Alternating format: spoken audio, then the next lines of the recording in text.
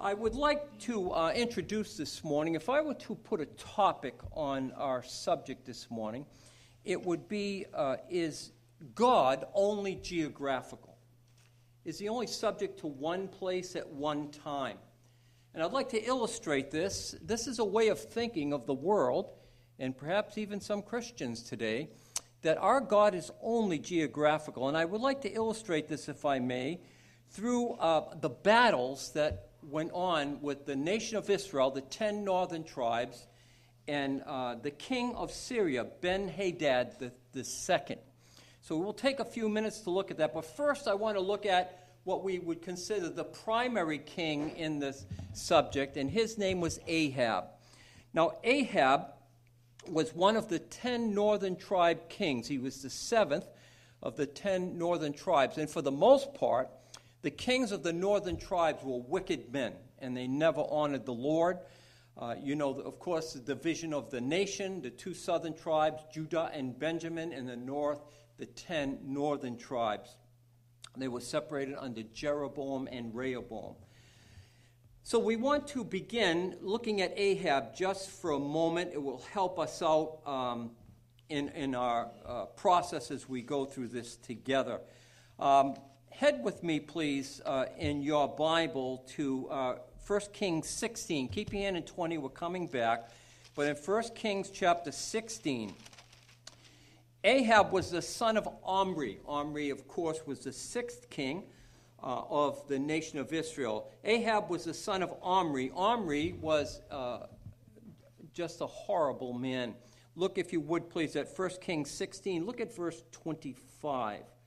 But Omri wrought evil in the eyes of the Lord and did worse than all those that were before him. The six kings before him, as bad as they were, he was the worst. He was the worst. Verse 26, for he walked in all the ways of Jeroboam, the son of Nebat, and in his sin by which he made Israel to sin, to provoke the Lord God of Israel to anger and their vanities. So he followed right the beginning with Jeroboam, setting up idols in the northern land and following through with the wickedness of idol worship. But Ahab began his reign now. His son, in verse 28, and Omri slept with his fathers and was buried, in verse 28, and Ahab his son reigned in his stead. So now Ahab comes to the throne. It's his turn to reign. And you would think that he would learn something from his father's wickedness, but it was not to be so. As a matter of fact, Ahab, the scriptures tell us, reigned in Israel for 22 years up in the northern section of Israel, and he was worse than his father. If you would, please look at verse 30. And Ahab, the son of Omri, did evil in the sight of the Lord above all those that were before him, even his own father. Incredible, incredible thing. Now, Ahab married a woman of Syria. Now, he should not have done that, but he did anyway, and her name was Jezebel.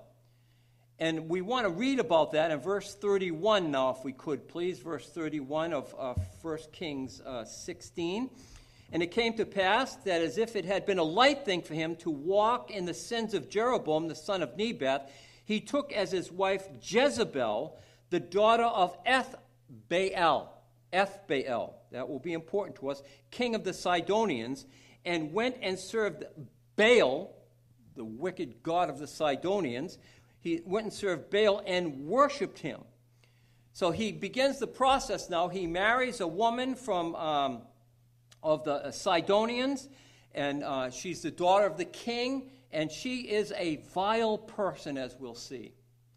A vile person. And she, through her wicked and perverse character, gains a complete control over this man Ahab. Remember, Ahab is not a great man of God at all. He's perverse in his ways. He's following wickedness, and now he marries a woman who is going to even incite him further. What did she do? Well, notice, please, in verse 32, and he reared up an altar for Baal in the house of Baal, which he had built in Samaria. So right in the capital city of the northern tribes, he builds a temple to this god Baal. Now, when you think about it, this Baal was a fertility god, and being a fertility god, all the wickedness of immorality went with this worship of this fertility god. And Jezebel, she was not what we would call a blessing to Ahab. Turn with me, if you would, please, to chapter 21. Chapter 21 of 1 Kings. Chapter 21. I'd like you to look with me right at verse 25. But there was none like unto Ahab, who did sell himself to work wickedness in the sight of the Lord, whom Jezebel his wife stirred up. See, she was a kettle. She was throwing gas on the fire of his wickedness. My wife and I were going to the heart of Rhode Island, the heart of Warwick, Route 2. And as we were traveling there one night, one part, as you get onto Route 2, there's always someone there, and they're looking for money. And they always have signs of one order or another, looking for a handout. And one night we drove there, and a man had up a giant sign, and it said this: "I am homeless, I need help." And then it added to it, "because I married Satan." Now, I don't know if he was homeless because of his wife. I don't know if he was homeless because of his own doing. I don't know. But his sign said, "because I married Satan." Now, I don't believe that was true, but this guy married Satan. Jezebel. He took her into his heart, and she was more wicked than he was, and she invoked him to do wickedness. It's fascinating when you read this. Now, to cut the story short, because of time, God raised up a man to confront Ahab, because it seems as if because of the wickedness of this king and his wife and the Baal worship and the formulation of this god, that all the northern tribe was going to turn to Baal and turn away from the living God of Israel. But God raised up a man. His name was Elijah. We're going to talk about him a little bit later. But Elijah withstood Ahab to the face and Jezebel to the face. And you know the story about the prophets of Baal in a duel with with Elijah, and he won over wonderfully. And he had pronounced a judgment upon both Jezebel and Ahab. He told Ahab he would die in a battle and the dogs would lick his blood. It's a horrible thought. And sure enough, according to, I won't have you turn there, but according to 1 Kings 21, Ahab was in a battle. An archer fired an arrow perchance into the battle. It struck Ahab between the joints of his armor, and he bled out that day, and he died. And dogs came and licked the blood out of his chariot. Another prophecy was pronounced against Jezebel, and it was said that Jezebel would die and the dogs would eat her. And you can find that in 1 Kings 21, where she was thrown from a tower. Her body hit the ground and was smashed, and she died, and the dogs ate everything except her hands, her feet, and her head. God says in his word, throughout his word, in a sense, you can choose your sin, but you cannot choose the consequences of that sin. You can choose your sin, but you cannot choose the consequences of that sin. Sin, left to itself, will roll like thunder, and the events of it you cannot control. An incredible thought. But I want to back up a little bit and get to our thoughts about Ahab. So we're in 1 Kings 20 now, if we could. This was a few years earlier, and that Ahab, Ben-Hadad, the second, the king of Assyria, came up against Israel's capital. And you see that in chapter 20 in verse 1. And Ben-Hadad, the king of Syria, gathered all his hosts together, and there were 32 kings with him, and horses and chariots, and he went up and besieged Samaria and warred against it. So he came up the capital city where Ahab was with his wife and his family and all his goods, and they besieged it. Now, it says 32 kings there. They would have been governors in Samaria. So he brought the whole nation up, and they besieged Samaria. We don't know how long the siege took place, but we know once a letter is sent to Ahab cowards out right away. Instead of looking to the God of Israel, he just folds. See it in verse 2. And he sent messages to Ahab, king of Israel, and to the city, and said unto him, Thus saith Ben-Hadad, Thy silver and thy gold are mine, thy wives also and thy children, even the fairest, are mine. And Ahab answers back immediately. And the king of Israel answered and said, My lord, O king, according to thy saying, I am thine and all that I have. He just gives up automatically. You can have everything. Now, in the back of Ben-Hadad's mind, he says, that was too quick. That was too quick. Perhaps I gave in too quick. Did you ever do that? I've done that. I went to buy a car one time, and a guy said he wanted so much money for it, and I said, I'll give you this much. Okay. I thought, oh, man, I probably could have given a little less, and he gave up too quick. So Ben-Hadad says, there's something going on here. I know he's hiding stuff. I know he's trying to put things away so we won't find them. And again, verse 5, and the messages came again and said, Thus speaketh Ben-Hadad, saying, Although I have sent unto thee, saying, Thou shalt deliver me the silver and gold and thy wives, yet will I send my servants unto thee tomorrow about this time, and they shall search thine house and the house of thy servants, and it shall be whatever is pleasant in thine eyes, they shall put in their hand and take it away. So the king of Israel knows that he has a problem now. They're going to come in and search out everything. Now, I want you to notice, Jezebel isn't even mentioned here. He's getting ready to give up Jezebel.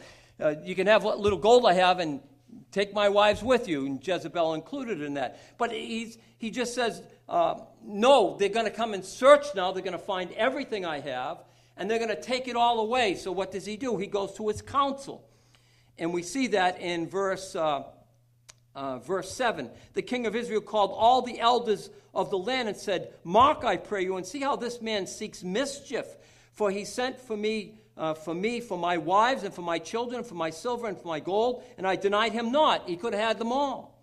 And all the elders said unto the people, and said, Hearken not unto him, nor consent. And then Ben-Hadad gets a little bit of courage now, because he has the backing of the tribes of the 10 nations. And he says this unto the king of Israel. Wherefore he sent a messenger to Ben-Hadad, to the king of Syria rather, Tell my lord the king that all that thou didst send for to thy servant, at the first I will do. But this thing I may not do. And the messengers departed and brought him word again. I'll give you everything you ask for. You just can't come and search my houses. You just can't come in and search everything. And what happened? Verse 10, And Ben-Hadad sent unto him, said, The gods do so unto me, and more also, if the dust of Samaria shall suffice for hands full of all the people who follow me. In other words, we're going to come, we're going to override you, and we're going to totally destroy you. And it came to pass, when Ben-Hadad heard this message, he was drinking, and the kings and the pavilions and all said unto him, unto his servants, Set yourselves in array, and they set themselves in array against the city. But Ben-Hadad now falls into a stupor. He begins to drink. They're partying before the battle, if you would. They're whipping themselves up, and they began drinking in verse 12. And God sent a prophet to Ahab. Now, if I was the Lord, I wouldn't have answered this man at all. I wouldn't have sent the prophet at all if I was the Lord, but I'm not, so it's obvious. I would have just said, well, he's such a wicked man. His wife is so wicked. The Baal worship is wicked. Just let the king of Syria destroy him. Just let him destroy him. But that's not God's way. Verse 13. And behold, there came a prophet unto Ahab. It was either Elijah or Elisha. We do not know at this point. And thus saith the Lord, Hast thou seen all the great multitude? Behold, I will deliver it into thine hand this day, and thou shalt know that I am the Lord. See, Ben-Hadad had a problem. Not only did he stand against the king of Israel, but he was standing against the king of Israel's God. And God said, I'm not doing this for you, sir. I'm doing this so this day they shall know that I am the Lord. And Ahab asked a question of the prophet, by whom, he said, who's going to arrange this battle? And God said, you're going to, in verse 14. And then Ben-Hadad numbers the young men, the warriors he has within the city, 7,000. And to make a long story short, 7,000 men went out and destroyed the Syrian army. And there was great victory. An incredible thought. So what happens? Well, the next several months go past, and God sends that prophet back to Ahab again in verse 22. And the prophet came unto the king of Israel and said unto him, strengthen thyself and mark and see what you're doing, for at the return of the year the king of Syria will come again against thee in the spring of the year. He's coming again against you. And when he's going to come against you, he's going to come against you with great force. And we get a peek through prophetic glory. God looks into the meeting room, the command center of Ben-Hadad II. And he gives us a view of what these people are thinking. We see that in verse 23. And the servants of the king of Assyria said unto him, their gods are the gods of the hills. Therefore they were stronger than we. But let us fight against them in the plain, and surely we shall be stronger than they. Oh, what were we thinking? We went to fight against the God of Israel, and he's the God of the hills. He's the God of the mountains. No wonder we lost. What could we have been thinking? This time we'll fight on the plains, and our God will win. Why? Because our God is stronger than their God in the plains, up in the northern kingdom. Pick it up, please, in verse 25.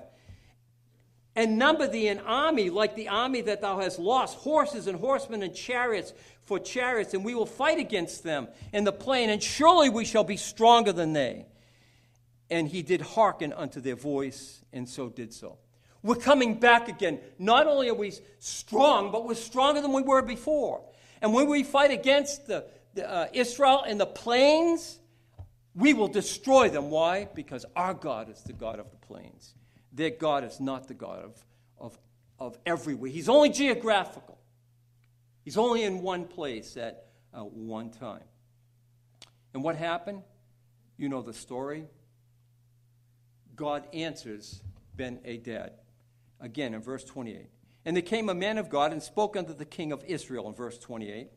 Thus saith the Lord, because the Syrians have said, the Lord God is the God of the hills, but he is not the God of the valleys. Therefore I will deliver all this great multitude in thine hand, and you shall know that I am the Lord.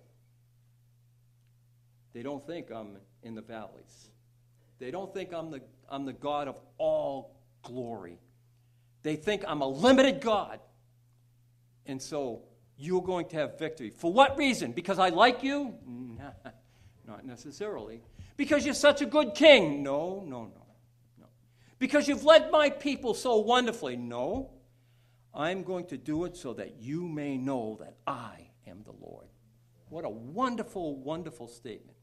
Now, to make a long story shorter, what happens? Well, Israel goes out and fights against the Syrians, and they totally obliterated them.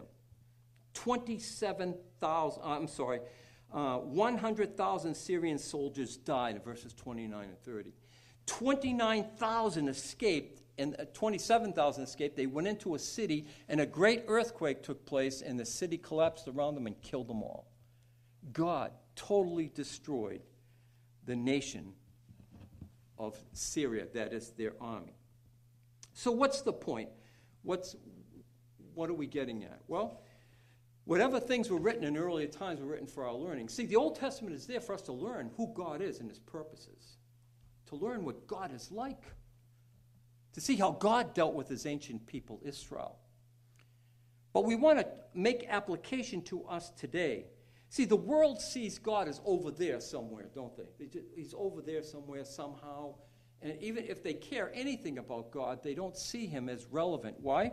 Well, because he doesn't fit in my society. He's antiquated. That Bible, 2,000 years old, it's an antiquated thing. We live in a world of tolerance technology, freedom to be what I want to be, higher understanding. We're much wiser and don't need to deal with the Bible. Unfortunately, there's some Christians that think that very same thing. Unfortunately. So what do they do? Well, I know he's God. I've trusted him as my Savior. He saved me. He created the heavens and the earth. But my problem is big. My problem's too big for God to handle. I need some kind of professional help, perhaps. I need a drink, a drug, an outlet. I need someone to help me. Why? Because God is out there and he's not here. And you say, well, that can't be, Pastor Bill. I'd like to share with you just a couple quick examples of God's premier saints. When I name these people, you'll know who I'm talking about. Elijah. You know Elijah. If you don't, you ought to study about him. Great, great man of God. Elijah had a battle against the prophets of Baal. How long halt ye between two opinions? If God be God, you honor him. And if Baal is God, honor him. So they set up a meeting on top of Mount Carmel. Wonderful place. At the top of the mountain, the prophets of Baal set up an altar and sacrifice upon the altar. And they're calling down fire. Now, for a fertility god, that shouldn't be a problem. No problem. He's a fertility god. Fire should come right down from Baal. What happened? They march around the altar. Hey, oh, Baal, hear us. For a full day, they began to cut themselves, hoping that the deity will take pity on them or something. Nothing happens. Elijah starts saying, maybe he's sleeping. Perhaps he's gone away on a vacation or something. Well, at the end of the day, Elisha cleaned up the whole mess, had them bring up some water. They dumped water on the sacrifice, on the rocks. The water was running down in pools. And Elijah now confronts the God of all glory. And it's interesting, he says, oh God, bring down fire. Fire comes from heaven, devours the sacrifice, the stones, the wood, even licks up the water, the God of Israel. Then Elijah receives a letter from Jezebel. I'm going to kill you. Zip!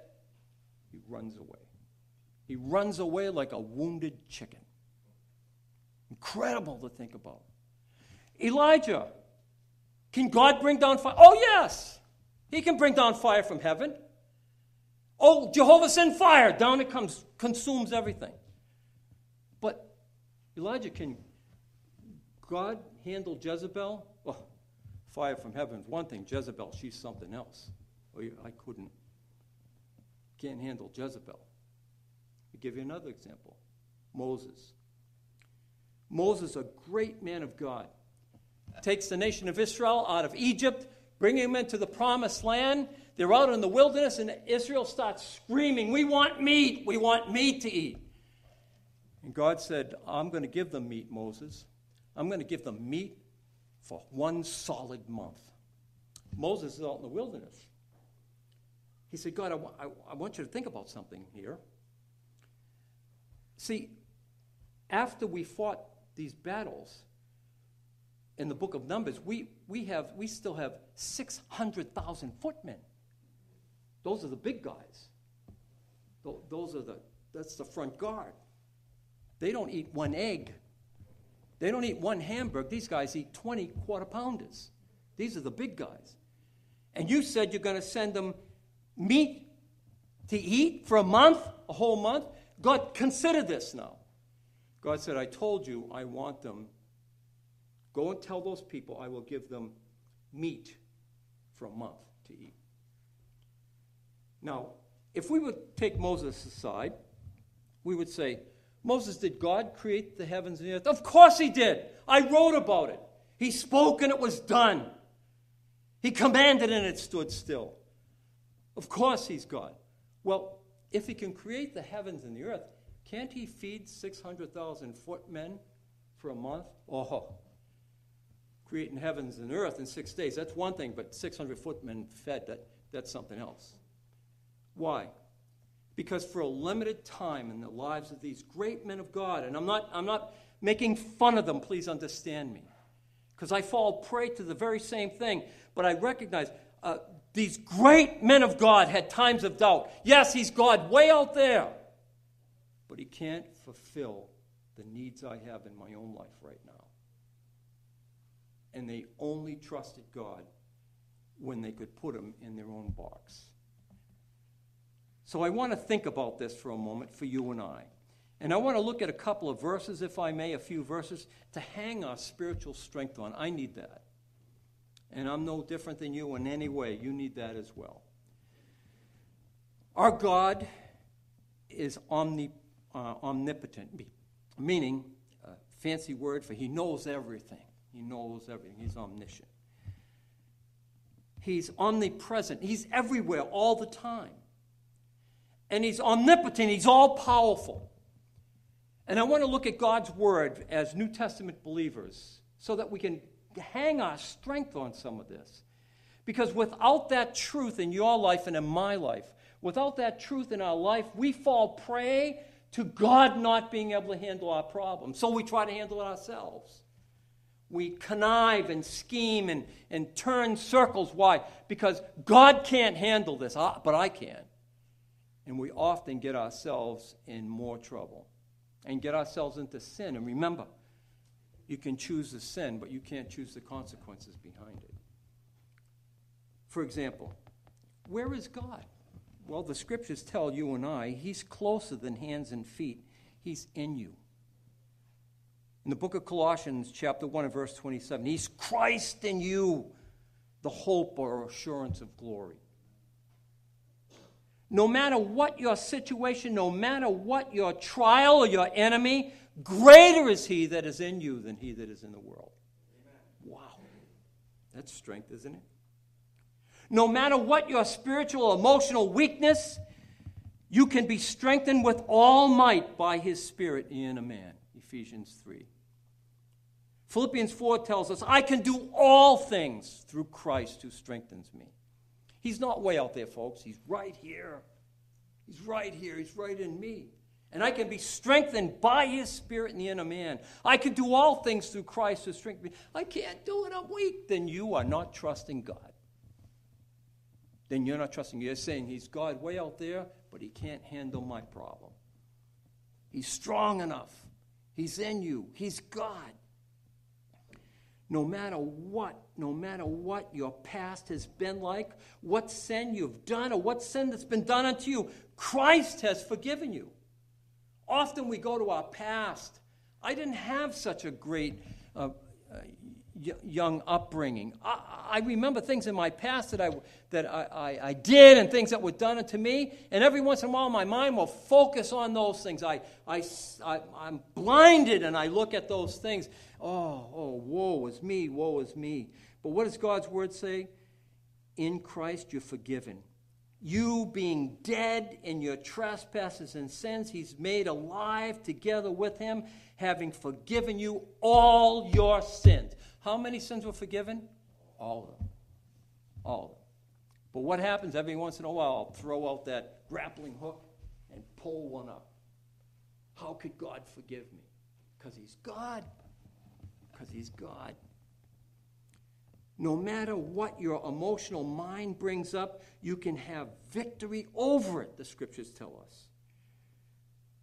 2 Corinthians 10, the weapons of our warfare are not fleshly or carnal, rather, but mighty through God, through the pulling down of strongholds, casting down imaginations of fleshly thoughts, of gratification, the term there is, and every high thing that exalts itself against the knowledge of God, and bringing into captivity every thought to the obedience of Christ. Why? Because he's God. He's not way out there looking, I wonder what he'll do. See, God not only knows what is and what will be, he knows what could have been. I won't have you turn there, but in our responsive reading, if the prophets had prophesied in my name, he says. If they have, then. You know, in Arabic, the word is inshallah. Inshallah. And the thought is there, if God wills. The Qumran is, Qumran, that's a city. Their holy book is loaded with that thought of if God wills. So the thought is kind of, if God wills, but listen, God expects you to do something, and he'll do something. You say, well, I don't know about that. God's going to accomplish. Yes, he is. He will accomplish his perfect will, but he allows certain things to happen. You say, well, I don't know about that. I'm not sure about that, Pastor. Well, then look at the unconditional covenants with Israel. If you will, then I will. See, God has a plan. God wants you to work through him. God wants you to trust his word. Well, what about my old life, the way I was? If any man be in Christ, he's a new creation. Old things have passed away. All things have become new. What's become new? Everything. All things. See, but I was wicked. Yeah, but you're in Christ, and you've been forgiven. And all things have become new. No matter what you've thought, no matter what you've tried to do, the only victory comes from the obedience to God's word. Turn with me, please, to Romans 6 for a moment. I'm running out of time quickly. Romans 6. New Testament book of Romans in chapter 6. God tells us that we need to obey his word. Now, how can you obey his word if you don't know it? Huh? If the only time you open your Bible is Sunday morning when you get here, how will you know how to live the week? You can't. You can't. Say, well, I'm pretty smart. Yeah, but you're not that smart. Romans chapter 6. Look with me, please, at just a couple of passages. Look at verse 11. Romans 6:11. Likewise, Paul letting us know that we need to, because we have died in Christ, he died with us, he died for us, we're in Christ. When he died, we died. When he rose from the dead, we rose with him. When he's going to ascend up into glory, we're there with him. Why? Because he's in me and with me and through me. Then he says in verse 11, likewise, in the same manner, reckon. The term reckon there it's to take an inventory, to estimate, to conclude, to place on the account, literally to put it in the bank. Likewise, reckon, therefore. Reckon yourselves also be dead indeed unto sin, but alive unto God through Jesus Christ our Lord. Let not sin, therefore, reign in your mortal body, that you should obey it in its lust. You can't just say, inshallah, it doesn't matter. God, if God wills. No. God has given you some instructions to follow. You can't just walk around doing what you want to do and think, I wonder what God thinks about this. I'll tell you what he thinks about it. It's right here. Get in it. Look at it to see what he has to say. Verse 12, let not sin, therefore, reign in your mortal body, that you should obey it in its lusts. Now, this is key, please. Neither yield ye your members as instruments of unrighteousness unto sin, but yield yourselves unto God as those that are alive from the dead, and your members as instruments of righteousness unto God. God wants us to walk with him and honor him, to look at his word and be doers of the word. No matter what you have thought or what you have tried to do, the only victory can come through our Lord Jesus Christ, through the word of God. A couple more verses and we'll conclude. He is not only the God of the hills, or God up there somewhere, a God, he's in Israel. He's all-knowing. He's ever-present. He's all-powerful. He has provided the way of escape that we might be able to bear testings and trials. 1 Corinthians 10:13.